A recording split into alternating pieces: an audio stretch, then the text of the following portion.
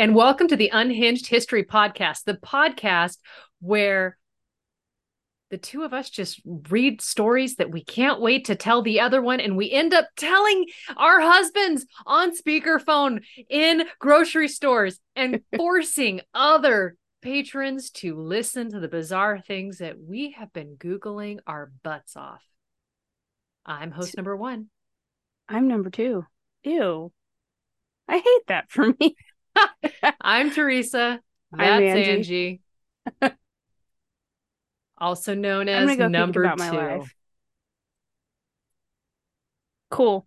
I'm going to think about my life after this, do some self-reflection. Yeah. I used the word pontificating earlier in a sentence. Did you? That's Unironically. magnificent. I love that.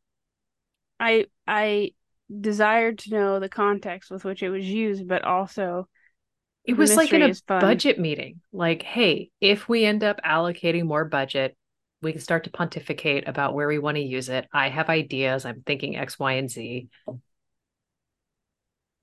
Nice. I mean, I used it like a professor. The other day I got off the phone with corporate, slammed the phone down, looked at my coworker, and said, "The incompetency of these people." And he turned to me and just belly laughed as loud as he possibly could because incompetency is not the word. I mean, and honestly, I remember when my sister was trying to get her birth certificate, her passport, and her birth certificate. Like she was born on a naval base in Japan to two American citizens. American Right. bases are American soil, Yeah. and she was having to prove legal immigration to the States. Oh, Lord. And one of the people who was stationed at that base around the time my sister and I were over there, one of my parents' friends, they had said, if people at that base didn't screw things up at least 3 different times in a row, nobody had enough things to do to keep their jobs. That would be the motto of my corporate headquarters then, because yeah, the incompetence is unparalleled. Hmm. My incompetence knows no bounds. And how the Huckleberry. I knew you'd That's catch. just my game. Yep. You're a daisy if you do. Ah, now I really hate him. For those of you playing at home, that was the sizzle reel of Doc Holliday quotes from Tombstone. Our favorite movie. I love that Honestly, yeah. that like we came to that conclusion that together we had to share a favorite movie without like separately together we determined well, that's the movie we quote the most. Yeah. And I mean, I'll say that in meetings. Like they'll be like, oh, da, da, da. You're a daisy if you do. Does anybody else ever catch on? No, Oh, no. or they do, but they're too embarrassed to say anything. I mean, honestly, that's such a deep cut. I'm, I You know mean, what I I mean? guess. Yeah. It's not like, what are you going to do? Stand there and bleed? Ah, okay, okay. All right. But you didn't come to listen to us regurgitate uh, the only consumable Western film. Oh, I don't know. I love American Outlaws with Colin Farrell. I haven't seen that. It's super B. Like it's awful actually from the beginning to the end, but I love everything. Okay. Yeah, entertainment value. So I am chomping at the bit to know your story. Okay. Um, I'm really having an emotional meltdown. Emotional is not the right thing.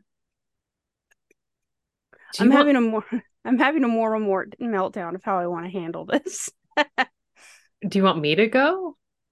No, I can go. I can go. I had something planned. Uh, but on the event, and for whatever reason, you don't know what I'm referencing. I would feel like an absolute monster if I did it, but I really want to do Just go for it because I did terrare to you. it. That's true. Okay. I'm not even sad now that I think about that. Yeah. Um, so I can't tell you my sources yet then. But I will tell you my sources, I promise. Bathroom stall at 8 p.m., bathroom stall at Narco, Actually, bathroom stall at a sports stadium. there are no bathroom stalls or Reddit posts about this one. So, neener, neener, neener. I am pulling up my document now because I finally figured out where it sits on my iPad. It's loading. Okay. Are you ready? Yeah. Okay. So, July 2nd, 1996. Just Okay. wait, we're alive for it. All right. Yeah. Okay. So, have you ever heard of the SETI, the search for The extraterrestrial? telescope. Yeah, yeah. Yeah. Okay. So there's a lone operator manning the midnight hour playing golf with himself when he gets a radio What signal. does that mean? Like, is that a euphemism? No, he's like golf, like he's putting around in the office. Like, Okay. All right. All right. So he's doing some office golf. yeah, he's playing office golf. I mean, I would hate to assume he's playing office golf and you're like, no, Theresa, he was whacking the ball. He was playing office golf. Yeah, I just wanted to make sure I knew what we were talking about.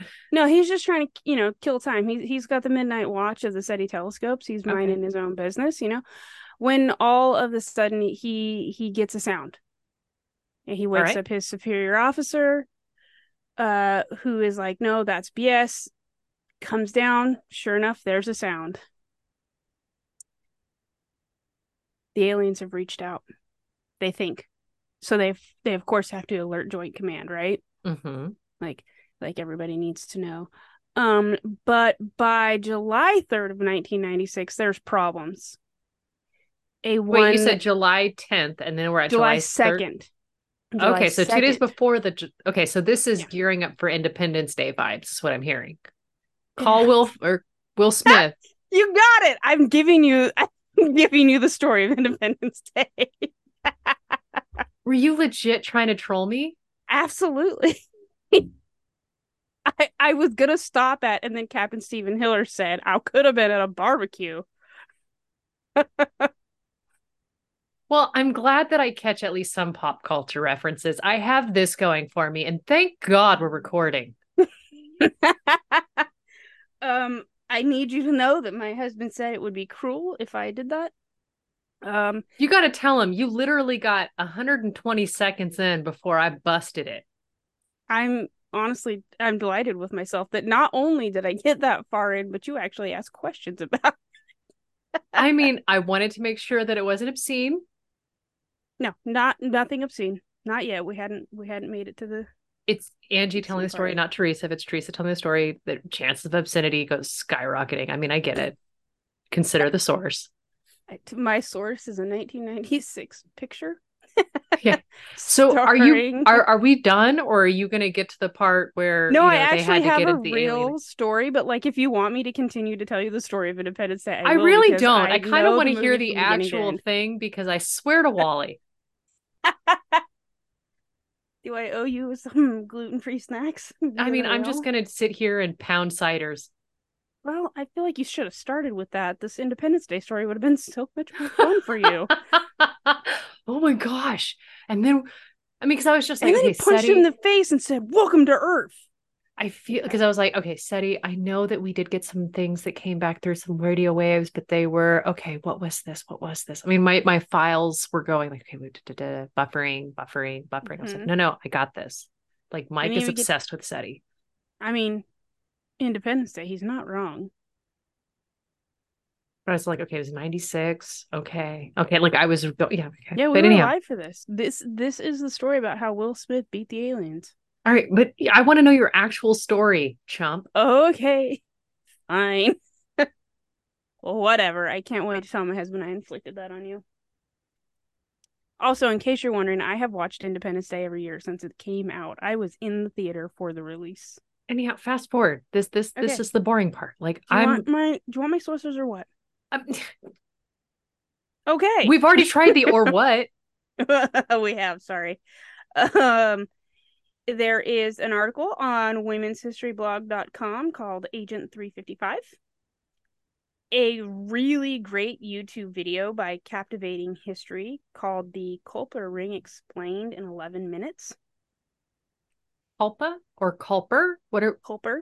Culper? Culper. Okay. Did I say culpa? I'm I sorry if I said culpa. It's no, Culper. I have no idea.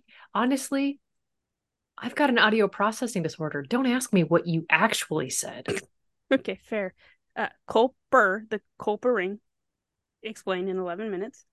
A Smithsonian article called The Myth of Agent 355 and the Woman Spy Who Supposedly Helped Win the Revolutionary War.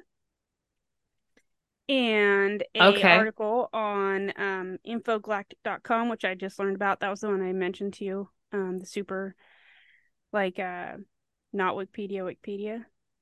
Yep, yep. Yeah, okay. Not Wikipedia doesn't sound right. But anyway, I think you referred to it as the so right wing I did. Wikipedia, Yeah, which the right wing caused Wikipedia. me to go to the red flag factory and make explosions. Yeah, I didn't. Sorry. Can you forgive me? There's worse that you're gonna do to me. There's worse that Mm. you have done to me in this I didn't recording. tell you the story of Thierry, so I feel like we are even. My next story is gonna be the birth and life of Guy Fieri. That's it. Just, I dare you. I wait on pins and needles. Watch him have like this really like incredible young life. Guy Fieri, if you're listening, we have questions. I'm just gonna make sure not to say his name at any point. You're gonna have to guess. And then we get to the very end and you're gonna be like, oh my gosh, Dives and Diners? That dude? That guy with the crazy hair and the flame shirts? Hey, These are there's a I don't remember what it's called, but there's a podcast with the Dirty Jobs guy, Mike Rowe, where he explains the life of a person, but doesn't tell you the person's name until the very end of the podcast. hmm, It's actually really fun to see if you can figure it out whilst. kind of like the dollop when they do historical figures and Yes. Gareth has no idea. And he's like, wait, Benjamin Franklin wasn't a president? Sorry, what? It's like, um, your history teachers failed you. So hard. I have listened to like a handful of the dollop, and I don't know if it's like I successfully made it through, I think, two where I was like, yeah, I got this, I'm going. But then like three, four, and five, I bounced out early because I couldn't mentally keep track of what the heck we were actually supposed to be talking about Mm, with all of their like banter. background sounds. Yeah. Not even so much the banter, but like the background sounds and what's going on in between the story. I'm like, wait, what the hell are we talking about? What am I listening to? I forgot why I'm here. We're doing that right now to listeners. That's true. Sorry. But the dollop is awesome and they have great topics. So there's that. All right. So There's that. there's that. Um, as I'm telling the story, I just wanted to take a moment to appreciate history in all of its forms, glory, whatever you want to call it. Um, this is one of those things that has a huge story to tell, but like it's one of those things to me where you look at history as a whole and there's so much, right? Like Right. from beginning to now there is so much, and you can look at like world history and pick out like commonalities among men and things that we value and things that we fight for, blah blah blah. But to me what's so interesting about history is that everything is taken in a snapshot. Whether it's a large event or a small event, we as people looking back see it as like a singular moment in time. Right. And I don't know why that's for this story meant so much to me to think about, only other than maybe I wasn't into American history until long after high school. Like, didn't care, wasn't my jam. Mm-hmm. In my opinion, America was way too young to have anything interesting. Oh, we've got some Like, great true crime. well, I know that now, but I didn't know that then, Sure. I mean, but right? your history teachers weren't like, okay, so the first recorded murder trial. Right. Like they were not telling me anything interesting or that wasn't already apparent. I mean, Like, and I think my body language actually, you got to see it, but the listeners didn't. It was, you look over your shoulders and lean forward, right? like she's spilling the tea. She's Yeah, telling the there's gossip. exactly zero of that. It's like in 1755. It's like, oh my gosh, Yeah. I can't. But it's like you gotta like look over your like, okay, first off, how does any the my favorite joke to tell HR, how does every single inappropriate joke start? Look to your Looking over left, your look to your shoulder. right, Yep. lean in. And when you have to tell that joke to HR 3 times before they get it because they're too busy screaming, no, no, don't. Because yeah, their lives depend on it. Right. It's like, I don't want to fire you. I like you. There's a list of people that I want to go before you. So could you just not lean to Could the you left and could you right? just please, Theresa, get out of the Exactly. line of the Yeah. firing squad. We're aiming at somebody else. Shh. Anyhow, Can you go back to your speaking of firing office? squads, go back Yeah. to the Okay. Culper spiring because like I know kind of a bit about this. It's been Okay. a Cool. minute. It's been a minute. I've seen a couple documentaries, but again, it's a couple years since Okay. I've So seen. you might actually know more than me because what started this research for me is Agent 330 355. Not It ringing was bells right now, but this that doesn't mean much. like very Did this involve knitting? not that I know of. I don't think there's any knitting involved in this story. Okay, because I But do. what is Okay, involved in this story is very ordinary things like knitting okay, and very ordinary people in a very extraordinary time. okay. Like, and I think that to me is what makes this story so special is that almost everyone involved was just an average guy doing what they thought was the thing to do for their country, for their cause, for what they believed in, right? Right. So the first article that was sent to me by my husband, who was like, "Oh, she will love this," and it was just like a quick little blurb, like maybe a paragraph, and then he sent me the Smithsonian article, and then I was completely smitten. So Smutton or smitten? smitten. I Okay, because said I know what smutton. smut is, and I know what mutton is, Smitten. but Smitten. now I want to know what smutton is. Is it like It's really dirty lamb? It's like lamb that makes you feel gross inside when you're done eating. it's lamb you don't eat in front of your priest. Oh, I need some of that. There you go. Okay, You're sorry. welcome. Carry on. Um, so the Culper ring actually only became known to the public in the 20th century. The article on Infogalactic says this about the otherwise unknown ring of people. Quote, the general public was unaware of the ring's existence until the 1930s. Robert Townsend's identity as Culper Jr. was discovered in 1929 with the examination of old letters written by Townsend in the Townsend family home. Historian, I love this name so much, Morton Pennypacker. I'm sorry, did That you make sounds that like a up? fake name. Every single syllable. Morton Yeah. Pennypacker reviewed the letters and noticed the resemblance of the handwriting in letters from the trunk written by Robert Townsend and letters written by Samuel Culper Jr. in Washington's collection. So wait. You no hate because I'm a history fan, but how much of a nerd are you to be like, this handwriting looks like some other handwriting that's 250 years old? Yeah, that's exactly what he did. hmm.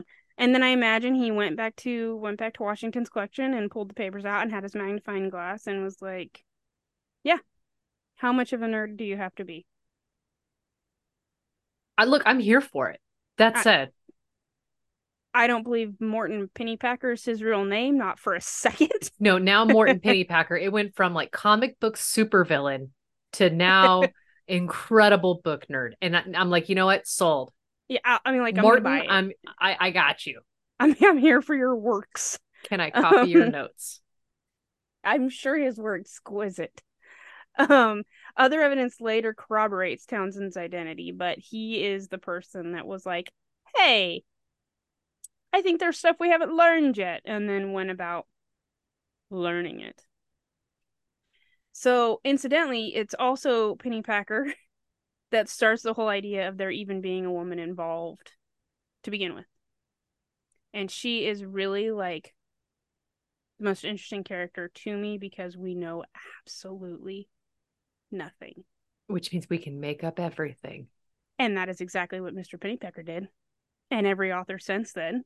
they create this very romantic story of, a patriotic lady, or perhaps one slighted by the British in one way or the other that just really wants to get back at them. And we hear these amazing tales about what she did if she existed, which I think is fantastic.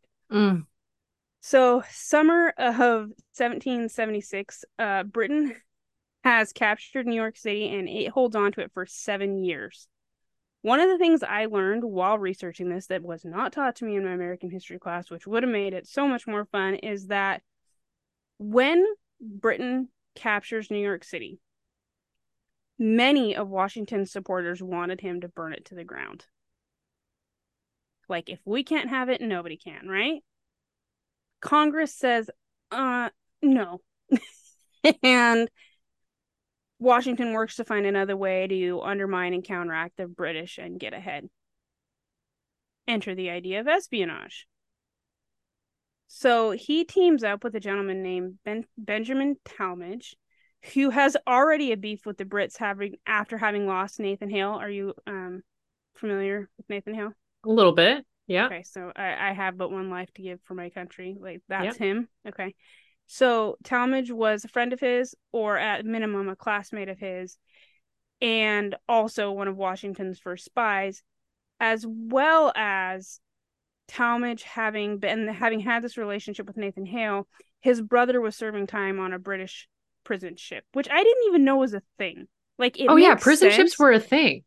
It super makes sense, but like, I now have this image of the New York harbor filled with British prison ships, and I'm not sure if that image is exactly right, but No, I mean it's like you look at it, it even happened, you even see the prison ships showing up in Outlander. huh. Like in the books at least. Okay. Okay. I mean, I guess that checks. It would have been the same. Yeah, okay, that makes sense. I mean, because And the I British do realize transport. we've been talking about Outlander a lot. I mean, I say we, but it's all me. Oh, you are the bigger fan. It's safe. I'm not gonna judge. Yeah, am I Make the your bigger fan? Outlander. Oh, absolutely. I like Okay. Graham McTavish, and that's it. I'm in it for Dougal. I mean, he was between him and oh, I just forgot the name of the Godfather. The British commander, No, the no, the old guy who oh, really just stays Martog. Murtaugh. Yeah. Yeah, yeah. I put the G at the end. No, you're good. So, but Murtaugh appears more in the series than he does in the book. Well, because he is a favorite. I mean, how do you not make him appear more in the series? Oh, yeah. But anyhow, Yeah. Anyway, anyhow. so Benjamin Talmadge, he's pretty pissed off at the British, and he wants to get back at them. So him and Washington team up, and he becomes the leader of the ring. Caleb Brewster, who was a whaler with several ships, believed that he could help in Washington's cause, and, like, I don't know, slides into his DM or sends him a text that's like, hey, I can actually gather the intel from New York City and transfer it, like, across the sound to you. So you should probably use me. And Washington's like, yeah, that sounds great. Let's do that. These fellas, having watched previous attempts at espionage in the revolutionary time, decide they are absolutely not going to do the things that were previously done because they didn't work. Like Nathan Hale being a perfect example. Either alibis weren't tight enough, or people are running their mouth, or whatever the case may be. These guys build a team of workers who are not military and look like normal people going about their normal business. Here's where we enter a farmer named Abraham Woodhull, who has a sister who lives in New York City, so his movements there look normal. Woodhull would become Samuel Culper Sr. That is the alias he works under. Mm-hmm. And he would recruit several spies while, quote, visiting his sister. Some sources say some of these would be women, considering they are always viewed as less suspicious, which by this point in history, it super ticks me off that we haven't figured women out yet. Look, hey, we haven't figured out in World War II. when Nancy Wake and Virginia Hall were just moving freely through France. Like, I, I don't understand how like, in the case of the British, they're also using women. So how would you not assume that the enemy Here's the deal. Misogyny is a knows no sword. bounds? And it cuts both ways. Sometimes it's in your favor, other times it just sucks. It sucks most of the time, but it comes to work in our benefit occasionally. And at that point, we just got to roll with it. I mean, yeah, that's true. And this is one of those cases because, again, women are not a problem. We're not something to be even momentarily considered as treasonous. I mean, of course, we're housewives, and I can't wait to tell you my story because of that thing you just said right there. I'm so excited. Um, so one of these women could have been the reason that we have an Agent 3355. Some historians believe that she's a woman called Anna Strong, whose husband was arrested in the early days of the war for working with the Patriots. It's thought that she stays in Long Island specifically to take on the spy mantle herself. And that being said, there are confirmed British beliefs that there is a woman of suspicion operating, but they don't know if it's just that she has patriotic views and is speaking out, or they don't know how much of a problem that she could be. Is But she a Penelope Barker? Is it Barker? mhm. I Or don't think it was like that. I think it was more like this woman could be a problem, but I don't think so. You right. know I what mean, I Penelope mean? Barker, Like, we knew was a problem. yeah, she was absolutely a problem. Whereas Anna Strong could or could not have been. Like, they just had suspicions about a singular woman in the area. But that being said, there is a series of coves near, I'm going to jack this up, Secaucet, Long Island, where the system of using Caleb Brewster and his boats, they would regularly meet up with Woodhull at a cove that was signaled to him based on the number of handkerchiefs that Anna supposedly strung on her clothesline. One source even goes on to say that she would hang a black petticoat to indicate that Brewster had arrived in town, and then the corresponding number of handkerchiefs as to which cove to meet him at. So he is basically the courier for the information, right? Okay. Okay. Which I think is super cool. But by 1779, Woodhull, aka Culper Sr., brings Robert Townsend into the fold as Samuel Culper Jr., and he is there to help gather intel from New York, which makes a ton of sense because all of his business interests are based in New York City. He has access to British officers via a society column that he authors for a loyalist newspaper, as well as a coffee house whom he shares with the newspaper owner by the name James Riverington, who was also a member of the Ring. And last but not least, I love Mr. Townsend. He also has a tailoring business. Like another friendly founding father, Hercules Mulligan. Hercules Mulligan! When I read that, I was so excited. So Hercules Mulligan and his slave Cato were both super involved in the early espionage acts of the Revolutionary War. Mm-hmm. They corroborated with and collaborated with the Culper Ring. However, they were not ever directly they weren't members. Mm. But Hercules and his man have learned of this ring, and so sometimes they would use them to transfer information or vice versa, right? Like, mm-hmm. Not directly related to you, I'm adjacent to you, and we're here for the same cause, which I Right. thought was super fantastic. And I love the idea that in a tailor shop, be it Robert Townsend or Hercules Mulligan's, the British officers just kind of talked. Like they didn't think anything of it. Because I guess that's what you do in a tailor shop, right? You're getting fitted, you're getting all the things. So how's Nancy these days? Yeah. You're doing your thing. Exactly. You're doing your thing. So I thought that was super cool and I had to mention it. But along with all those meetings, they use couriers and dead drops. And because they wanted to help with the speed and accuracy of the message. So maybe Caleb Brewster can't get there fast enough, so they've got a dead drop location as well. Yeah. For information pickup. Right. As well as the use of something called sympathetic stain, otherwise known as invisible ink. So They would this use it. sounds very Dick Tracy. No, I was gonna say, oh my gosh, I can't believe I forgot the name of the Nick Cage film with Um. the Constitution. Oh my gosh. Yeah.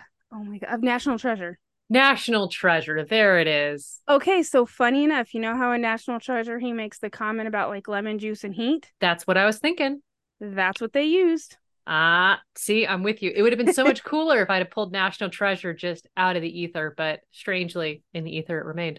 You know what's funny is when you said Nick Cage, my first thought was Con Air, and I was like, no, Secret Ink's No, not that's used in not that. it, actually. Why would she bring up Con Air now? Like I that gotta go isn't through my even one of his repertoire. best. I mean, he's been in so much because he's buying It's in absolutely everything. yeah. So, along with those, they also, and I just think this is honestly, it's very silly, but in order to ensure that the security of the messages, in order to ensure the security of the messages, they would arrive coded with keywords that were replaced by numbers. For example, Washington was number 711. And then all the codes were neatly gathered in a book and given to all the members of the ring. And quite honestly, I Wait. feel like that's a real quick We way. can't skip past that. I think from now on, anytime I say convenience store, I'm not going to say 7-Eleven. I'm just going to say I'm going to go to Washington. Yeah, you do you. I'm going to pick up a Slurpee while I'm there, you know? Yeah. Yeah. I think that's hilarious now that you point that out. Um, However, I think that gathering all the books up and gathering all the names and the codes and giving them to all of the members of the ring sounds like a real quick way to make a mistake. But they didn't. um there were some issues. This is the same time that Benedict Arnold was doing his thing and Yeah, creating what a problems that schmuck. he created. And so at this point, the Culper ring, I don't want to say they disband, but they are very, very, very careful. And a handful of other things happens that basically shuts their operation down for their own safety, but never once were the identity of the bulk of the ring given up. Like they were kept safe. Yeah. Which I think is pretty fantastic given that they carried a book around that had the code Asking names for in it. trouble. Like super asking for trouble. But At that's the almost end, like Mission Impossible, but the half that you have only contains the codenames. yeah, it really does have that vibe to it. And it kind of, okay, so one of the funny things is the legacy of Agent 355 is she shows up in numerous modern retellings of either books or stories, or she is an agent in the MI6. She is Agent 355 in like the James Bond type stories. Doing like a whole double agent. Right. So it's really funny that this character who the Smithsonian article is just so good, but this character may or may not have ever existed. Their two best bets are that it was either A, Anna Strong, or a slave that worked with Townsend and then was sent to the British and then went back to Townsend, because you say whatever you want in front of your slaves. Yeah. And they're thinking her name was Elizabeth or she went by Liz. They're thinking that maybe she released information and had very patriotic leanings, because some of the things that happened to the Culper ring while they were in operation should have been like clear problems, disbanding the ring immediately, creating problems, yet they were always warned ahead of time, or they were always able to get out ahead of time, or stop assassination attempts and things like that. Whereas if you didn't have somebody on the inside, you wouldn't have had that information. Right. And the whole idea of Agent 355 comes from this one notation in the book about a lady, quote, 355. She doesn't have a name. She doesn't have like an alias. It's just a lady and 355. And from that, Mr. Morton Pennypacker decides that she is the real deal best spy on the planet, and we know absolutely Nothing. Give it to me, nerd. Right? The best part about all of this is after the war, every single one of these people goes back to their everyday life, and we are only now learning who they all were. And somebody threw out a ton of paperwork from great great grandma Dorcas. Mm-hmm. And just like, I mean, it's mixed in with the pie recipes, but the things are sticky and Why it's is there lemon illegible. juice all over this? It smells Everything. weird. Yeah, and so to me, what I loved about this and the what reason I even had to share the story and tell you about the Culper ring is that the idea of a person can do so much, Yeah. whether she truly existed or not, whether she was the slave called Liz or whether she was Miss Anna Strong, it doesn't matter.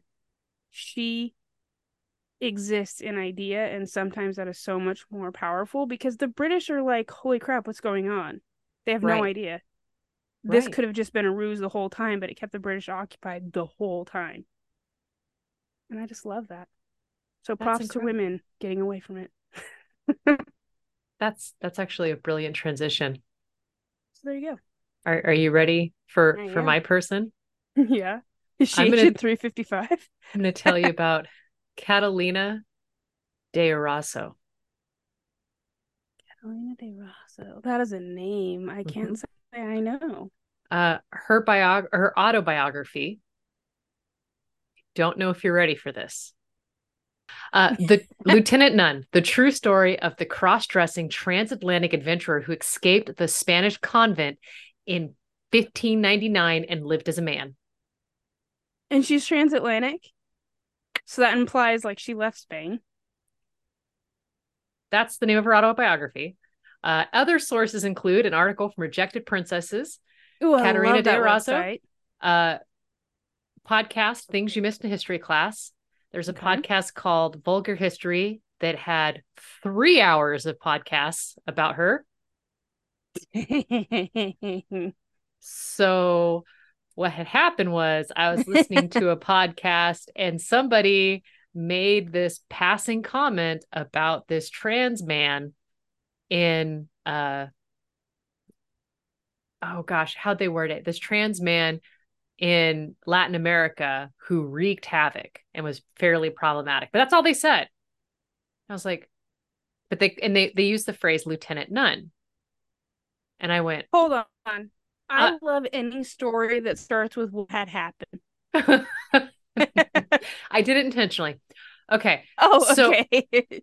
I was like, okay, wait, hold up, hold, please. Like, what? And so then, like, that's all they said. They went on to the topic they were talking about. Rude. And it was just like, no, no, no, no, no. I need to interrupt this podcast. I know that it was previously recorded, but I have questions. Yeah. How And dare so they? then I had to go down this rabbit hole. Okay. So I I'm so have to excited. start as nearly every article or every podcast starts when talking about Catalina de Erauso.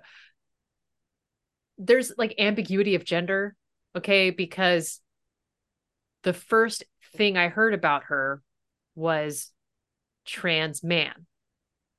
So that would Okay. assume the pronoun should be he, him. Okay. But she lived from 1592 to 1650. Gender, sexuality, as we know it, is really only 150-ish years old. Like it's a very new construct. Right. Okay, so Katerina didn't have access to that same language. So at that point, you have to look at, well, if they have an autobiography, how do they talk about themselves? They switch pronouns. Oh, okay. And then you look at, well, Spanish is a very gendered language. Yeah, that adds to the chaos. Yeah, super does. And so it seems very arbitrary. Like primarily Katerina sticks to she, her pronouns, but lives as a man for decades and decades and decades.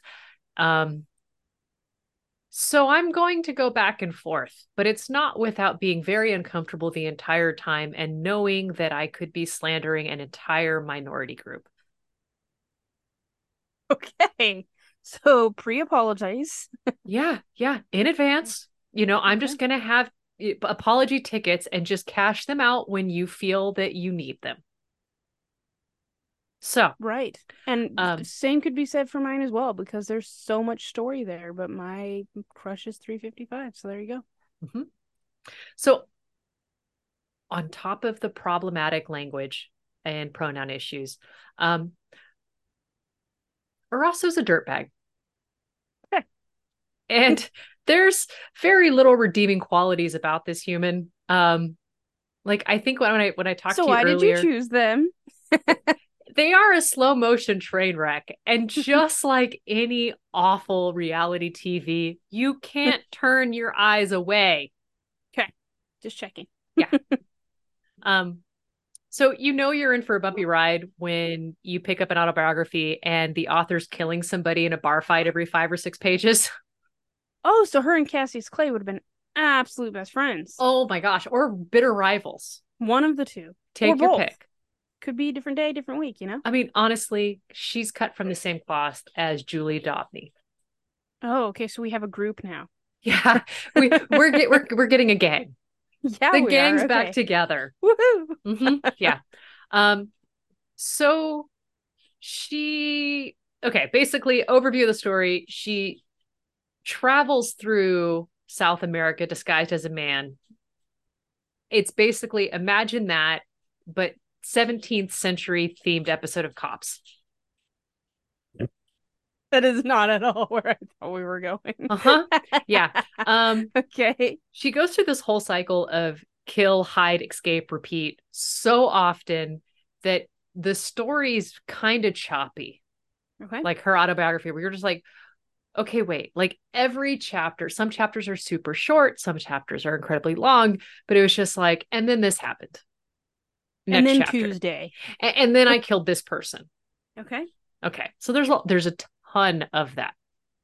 Um, all of this happens, and then at some point, I'll get to the point where she works her way up to a meeting with the Pope to get special dispensation to wear pants. I'm so sorry. Every single word you have said so far has hit me in the face as something I didn't expect. Yep. I knew you Uh-huh. had to get special papal dispensation for like a lot of things, but wearing pants was you, not you one of didn't them. see that coming.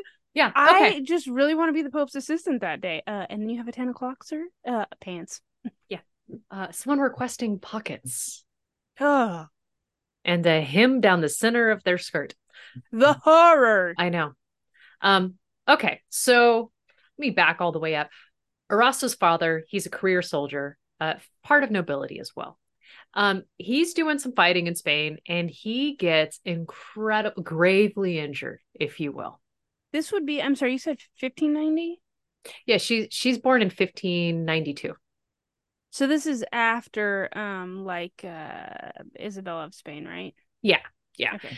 I'm just Mhm. trying to gauge my Actually, when she ends up doing a lot of things, Queen Isabella and King Ferdinand, they've passed, and so we've got a new king. So I'm just making but sure I yeah, understand my yeah, timeline. your Okay. chronology, chronology. I'll have Chronology. another cider, Eh, and we'll keep going. incompetency. These are all Not you, things. me. That's my No, favorite yeah, no, word. you're good. You're good.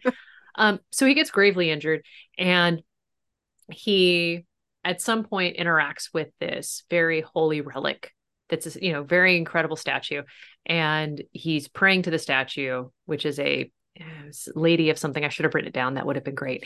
But he's praying to this statue, and he says, if I make it out, like if I come back out of this, all of my sons will go into the military, all of my daughters will go into the convent. And Let's cut the family line short then. well, but okay, but this is also like a good sign of like prosperity. If you had the ability to just send all of your daughters to a convent, that meant you weren't relying on marrying them off for money. No, I guess that's true. Yeah, that's So true. it was Okay. it's kind of a flex. All right. Okay. I'm here for it. So it he survives, Okay. and So he ships all of his sons off to the military and shifts his daughters off to the convent, including his 4-year-old. Oh my God. So 4-year-old Katerina or Where is Catalina, mom? Where is mom? mom is having feelings about it somewhere else, but mom didn't make a promise to God. Okay. So mom doesn't have her say in this. So Catalina de Erauso, and honestly, the more you read about Catalina de Erauso, you're like, okay, I bet mom was happy to get her out of the house because, she Problem. had just gotten rid of the 3-nager and then the 4-year-old and all of that nonsense. Okay. And then Okay. we see what Catalina grows into. Okay. Okay. So when Catalina is at the convent, she's put in a convent that's ran by her aunt, who's the abbess. Of course. Honestly, when you read about her, every other paragraph was, and then I met my family member, which makes us even more insane. But she's in the convent. She's increasingly more frustrated with the lack of freedom that she's experiencing, and she's being subjected to regular beatings by the nuns. And she's 4? She grows. She grows. She doesn't remain 4. That's Oh, what I'm trying thanks to for say. clearing that up for me. Okay. Okay. So at one point, she's about 15 years old. There is an older nun, also named Catalina, because we had to recycle the names. Mhm. Well, you can only have so many Marys. Right. Okay. So Catalina the elder is a widow, and Okay. she came into the convent because that's what you do. And Yeah.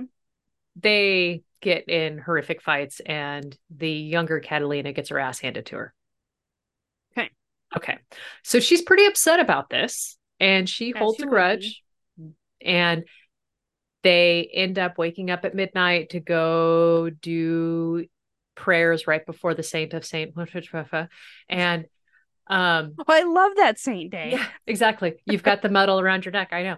You get Um, falafel on that day. I'm here for it. right. So she's up, and her aunt says, "Hey, why don't you take my keys, go to my cell, get my little prayer book, and then come on back." So she unlocks the door to her aunt's cell, looks in, sees the keys to get out of the convent, logs that away as a mental note, doesn't lock the door behind her, brings the keys back to Auntie. And then after a bit goes, "Hey, Auntie, I'm feeling a bit rough. Can I go lay down? Get out of here. Go away." So Catalina goes back I'm down. assuming she's 10, 12, 16. 15. Okay. Okay. So 15-year-old Catalina goes back into Auntie's room, snags the keys to get out, grabs some needle and thread, grabs a couple of pieces of 8, and starts getting out. She's never been outside the convent. So Right. it's been Okay. 11 years and she has not seen outside. So she opens the door, and it's a whole new world. She doesn't even know where she is, but she makes it out to a chestnut grove behind the back of the convent. And she spends 3 days back there sewing her habit into pants. I love her. I mean, it is just like, what? What? And You're then she not far takes, enough away to make pants yet. right. So she takes the name Francisco de la Hoya, and Like she the goes, boxer? well, but he wasn't the Oh, that was boxer Oscar de la then. Hoya. Never mind. Sorry, never So this mind. is great, great, great, great grandfather's namesake. But anyhow, carry on. Okay, okay, okay. Okay. So then she goes about chasing her dreams, which at that point, if we look back in hindsight, apparently only included drinking, fighting, and womenizing. I mean, this checks. She's got to keep up the Francisco de la Hoya motif, you know? Yeah, you've got a Appearances. name to live up to. Yeah. I should mention that she's also from this region in between France and Spain, Basque country. Mm-hmm. Okay. So she I'm is very Basque. familiar. Okay. Basically, whenever anybody helps her out in the future, it's because they are also Basque, and apparently they have a very tight group. And They if you do. are, yeah, okay. So whenever you're like, how did she get out? Who would help her for that? It's probably because they're Basque. So just Okay. log that away. Because it's going to become pretty important for some of these tall tales that seem to get validated by other historians. Okay. I can't, I might have said it before that she's a dirtbag, You did. You but did. she's described as gleefully immoral. I want that on a shirt. Mm-hmm. Um, And with her name below it. yeah, I mean, honestly, signed. Yeah. Okay. Eraso is okay. So you think about the invasion of the conquistadors, right? And when we think about the living memory that they had, are awful. Mm-hmm. She outshines them. She's not a Oh, nice person. But okay, nobody in the conquistador stories is a nice person. They're all dirt bags. yeah. So keep all of this in mind. Okay. Um, and one of the things we need to realize is that, boy, spending her formative years in a convent really, really formed her little brain because every time she decides to kill somebody, she decides to go ahead and then seek sanctuary in the church. Well, okay.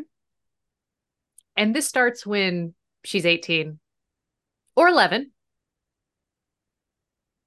because apparently um, she has the date that she says, how old she is, but then and what year she says she was born. But then you look at her baptismal records and that's a different year. So maybe she was baptized late. Maybe she got her own time wrong. Maybe her biography or autobiography had a typo because we don't know if it was transcribed. We don't know if she actually wrote it. Like There's lots of we don't knows. there's lots of inconsistencies.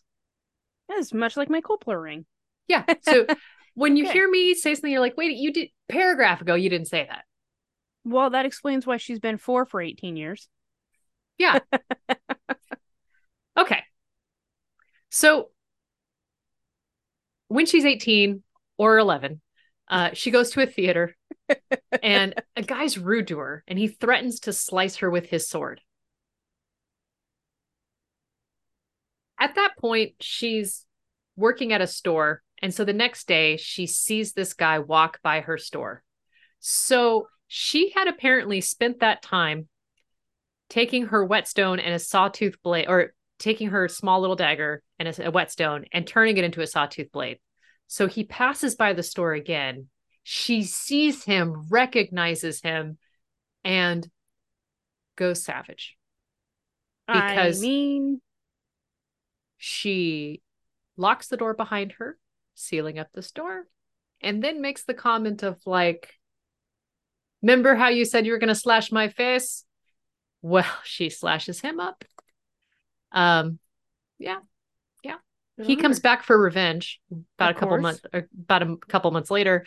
She then kills him and several of his friends. You'd think they would have learned. What were those nuns teaching? I feel like there's been Netflix documentaries filmed about this, about warrior The nuns. warrior nuns. Yeah. Um, I take it as a documentary now. I take it as nothing else. Thank you for that. yep, you're welcome. Um, so this happens. She runs to a church and seeks sanctuary until the heat dies down. Now, I should let you know that, the hair's been chopped off into this rather page boy kind of aesthetic. Um, I'll show you a painting of her that was done while she was alive. Um, you would not accuse her of being a woman. So she is not handsome. Not by any usage of the word. That's enough to be pissed about. Yep. Okay. So eventually staying into the church until the heat dies down suits Maybe her that's quite why well. dad's like, I'll put all my daughters in the nunnery. Look, all of these guys shouldn't see mirrors because they are going to be rather upset with what I gave them. So we're going to I put hate them my in a eyebrows. convent. Yeah. Okay. The nose and jawline looks good on Miguel. The Habsburgs. Oh, actually, very Habsburgish. Anyhow, um, actually, I'll just show you a picture so you can see the Habsburg-ish. Because I mean, not that less jaw than a Habsburg, but kind of not by much. That's a woman. That is a woman First with of it. all, massive helmet hair. Yeah, yeah. Okay, so we're looking at a painting that's got like what I'm going to assume is a something similar to like a red velvet sleeve with the leather shuggin thing, vest thing, and the metal neck with the high collar. Yeah, it looks like Like was we in have it was half was of in a our armor wagon on. accident and was feeling a Yeah. bit whiplash, and so it got put in a metal halo. Yeah, that's exactly what that looks like. And Yeah. the worst haircut I've ever seen. I mean, it's Lord Farquaad. It's giving Lord Farquaad It's giving very Lord much. Farquaad with a brow Yeah. line that is reminiscent of, say, a caveman, and And a helmet hair. sneer reminiscent of something my fourth grade teacher did when I figured out I could jiggle my eyes back and forth. She has a butt chin. She does have a butt chin. We are almost Habsburg with this. Yeah. I am so sorry, Habsburgs. I am so sorry. Well, it's the Habsburgs that take the throne after Maybe Ferdinand and Isabella. So this is just on chin. par, It really is. Yeah. When it's like a dog and its owner, when your subjects start to look like you.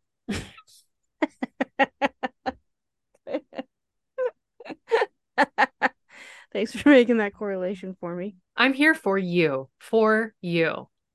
He's so So she stays in the church till the heat dies down. And this concept suits quite well because, boy, this is a wash, rinse, repeat. She later joins the army. I should stop real quick. When she decides to go to the New World, she gets on a boat. The boat is captained by her uncle. of But her course. uncle doesn't recognize her because nobody's seen her since she was 4. She's now grown ish. And so she does the responsible thing, becomes a cabin boy. And then when they get to the New World, she steals a bunch of money from him and skedaddles. Doesn't tell him who she is. How does she know? Never mind. She knows who her uncle is. Like she knows the name because she's going by different names, but they're going by their own names. And she knows, like, oh, Okay. Erauso. Yeah, yeah, yeah. I see you. You're my dad's brother. I got it. I Yeah. got it. I got it.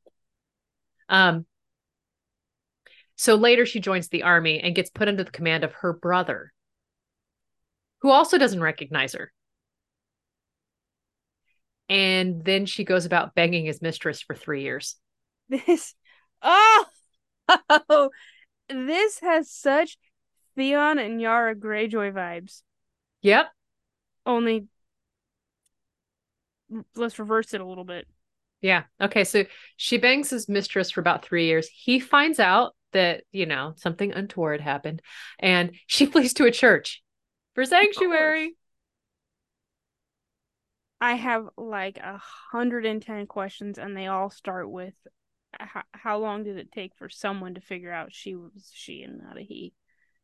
Apparently everybody she was messing around with kept their mouth shut. I'm impressed. But that's about the only ones because at some point in her autobiography, she says, quote, but chance toyed with me, turning my every scrap of luck into disaster. Oh, That disaster, you ask, is what she refers to as a small misunderstanding. The kind of misunderstanding you have with an army buddy when you stab them in the chest. oh, so Tuesday. Yeah. Yeah. But gambling's involved. Of course it is. A judge intercedes, and that's when she decides to slash him in the face. Okay. She runs to the church. Both of those people die. A year later, another dude gets killed over cards. She then fights with the police and then goes to the church for sanctuary. So, You'd think they'd stop giving sanctuary to this random individual. I mean, it's got to be a different church every time anyway, but still. I mean, honestly, who doesn't just start putting up guards at the church, being like, if they don't look penitent, if they are looking like they've got some serious guilt and they're there If for they have hair like this, everybody had hair like that. listen. Well, every dude had hair like that. Ugh. Okay. Okay. So, you remember how I mentioned that she was banging her brother's girlfriend? Yeah. That wasn't an isolated incident. At It age was? 18, it was not. Oh, Um, okay. she romances her boss's mistress to the point where the said mistress cornered Erauso and demanded that they sleep together. Erauso claimed that she then had to, quote, smack her one to escape. Did I mention that she's a dirtbag?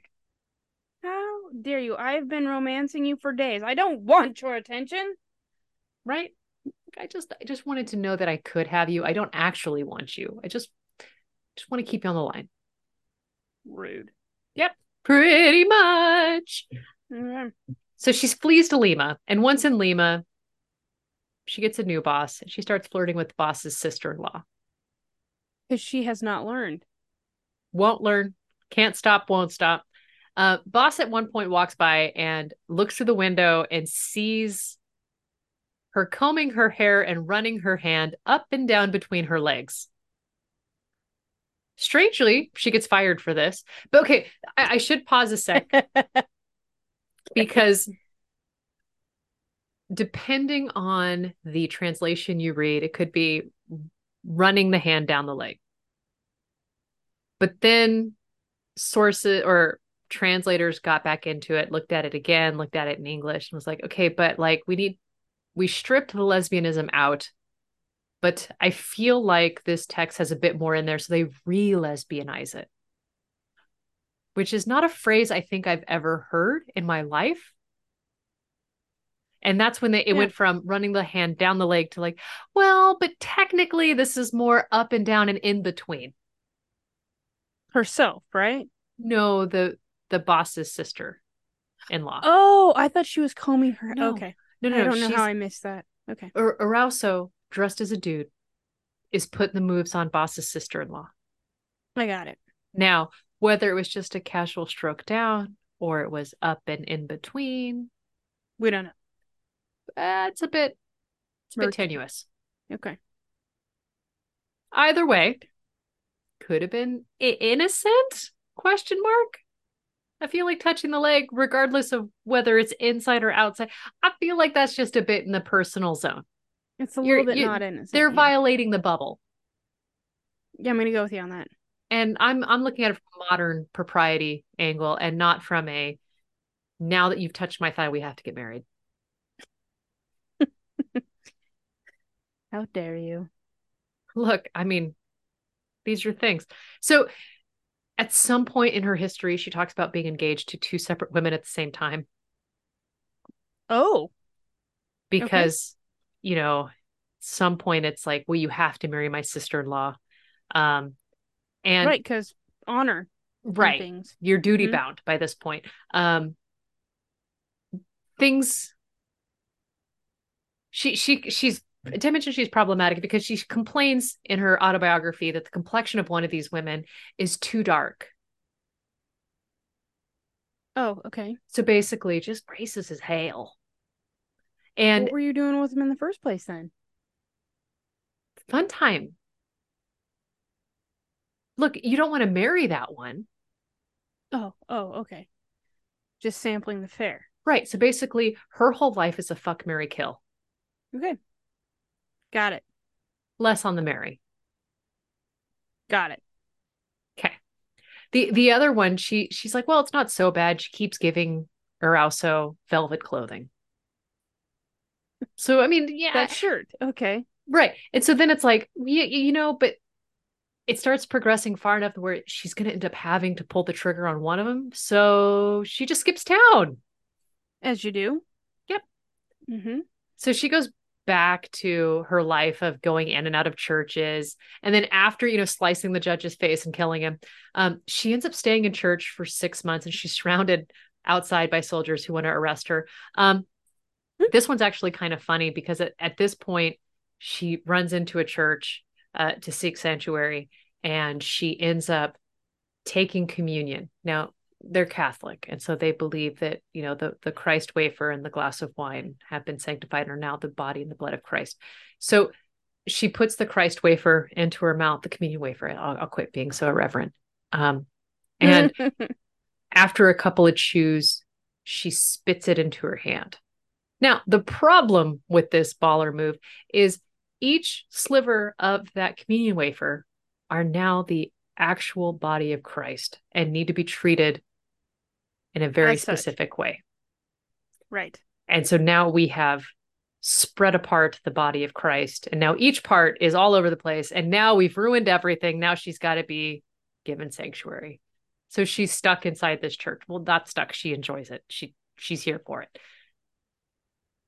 So she's So staying she in. knew that ahead of time. Oh, yeah, this was a planned maneuver on her end. She was basically like, spit it out. Now you can't kick me out. Body of Christ.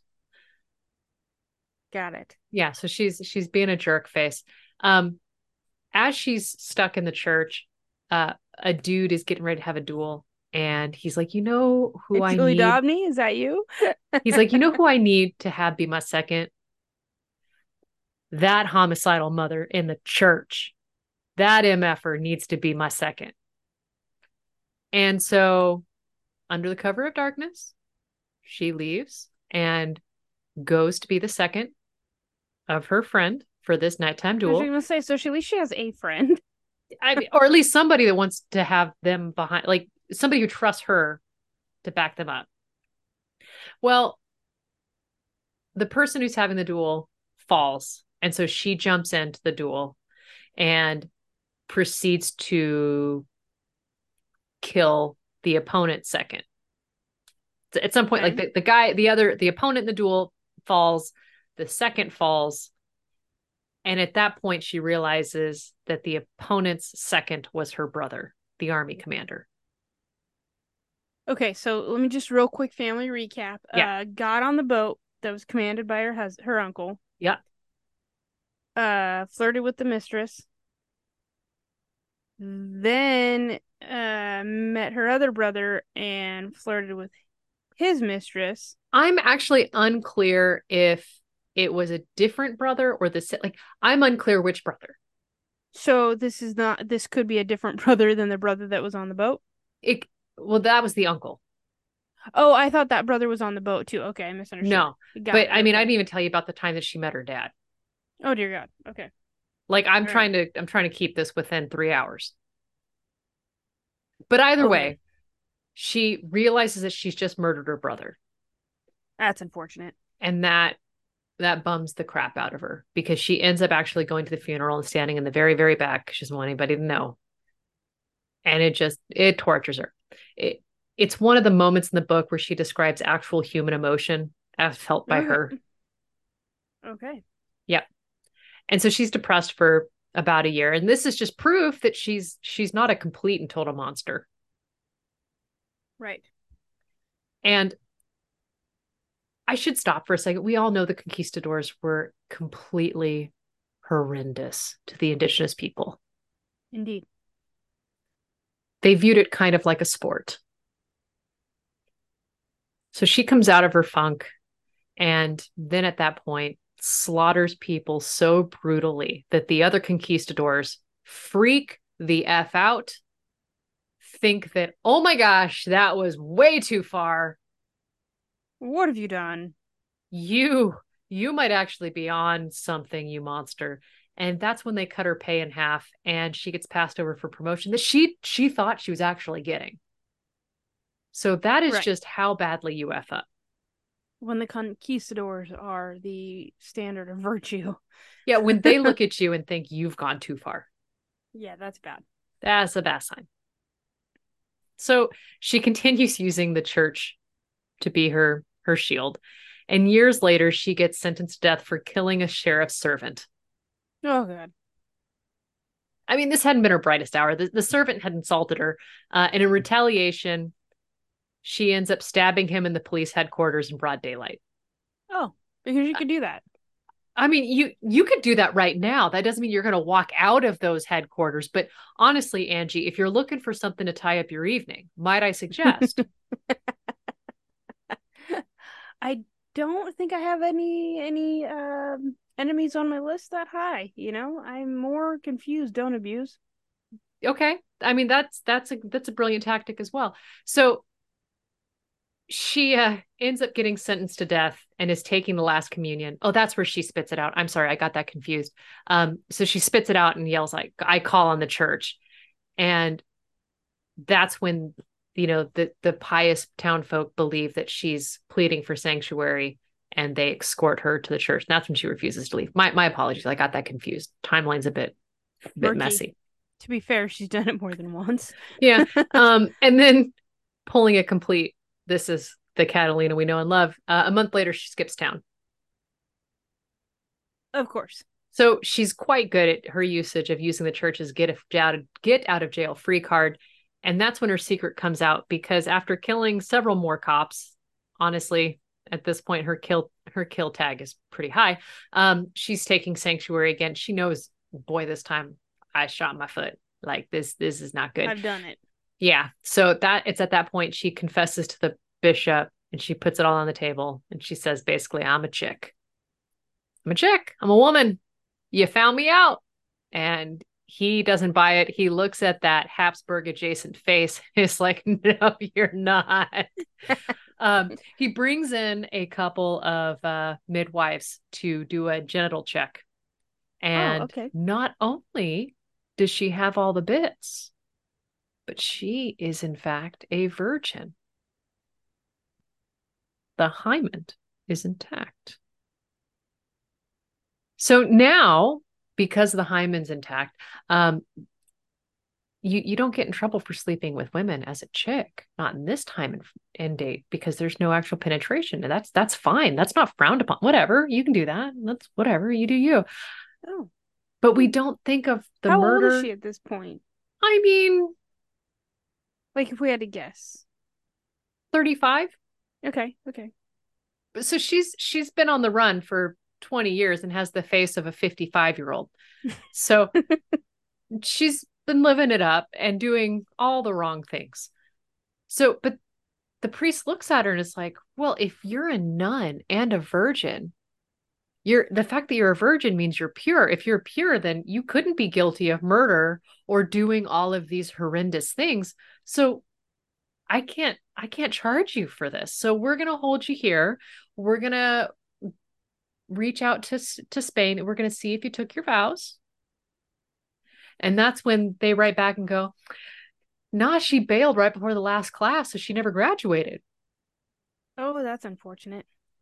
And they're like, well, I mean, okay. We're just going to let you go because you're a virgin. So apparently, this is the exact opposite of the witch trials. honestly, that's a good one right there. The exact opposite. Her intact hymen somehow wipes clean the decades of murder that she's got under her belt. And now this 35-year-old is declared a blessed individual and provided that she devote herself to God. And so she just like, okay, great. That's all I got to do to get out of here. Cool. Call me dedicated. Change my name to Mary Josephine. Yep. And so she does this and then somehow ends up making her way all the way to Pope Urban VIII, who gives her special leave to pursue her life in men's clothing. He does, however, say that, hey, maybe you shouldn't harm anyone else. Perhaps. And then takes some special time to talk to her about the commandment, thou shalt not kill. It's one of 10. It's the one that we seem to need to talk to you about the most. Pretty straightforward, too. Like take no the gray pants. zones. Don't kill anyone else. No more slashing judges' faces. No more offing cops. Scouts honor. Got it. And after a bout of international fame, she writes her autobiography. But again, we don't know if she dictated it or if she wrote it herself because it wasn't published immediately. It didn't hit a wide run of publication. They were not waiting in lines at Barnes and Noble. Right. It's it's a fairly obscure novel. Or also spends the rest of her life in relative quiet. Although she does cut up more than one guy in the face over a game of cards, just to make sure that she's keeping her hand strong. But one of the last anecdotes that she leaves in her autobiography is when she meets a cardinal. The cardinal remarks, "Your only fault is that you are a Spaniard." "With all due respect," she replies, "that is my only virtue."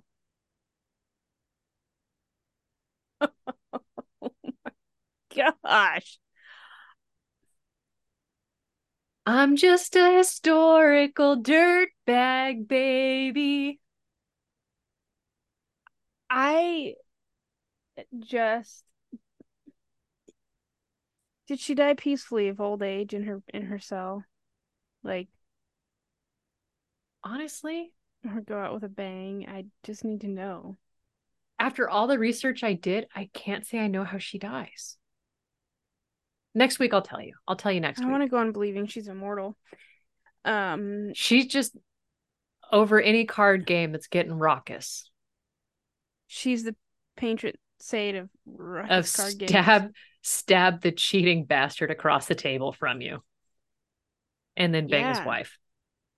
Well, you gotta be thorough. If you're gonna do it, you might as well do it on its grave. Oh, Did I mention I've been reading a lot about the Lieutenant Nun?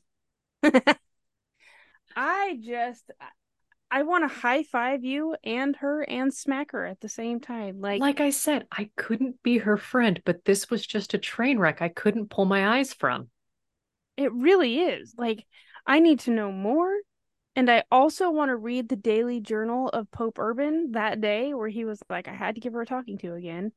We can't Oh, keep killing people, but I let her wear pants we made a compromise. Pants? for piety. Pants for piety. You're welcome. There's the t-shirt. Pants for piety. And the episode's title. I'm writing that down. Pants for piety.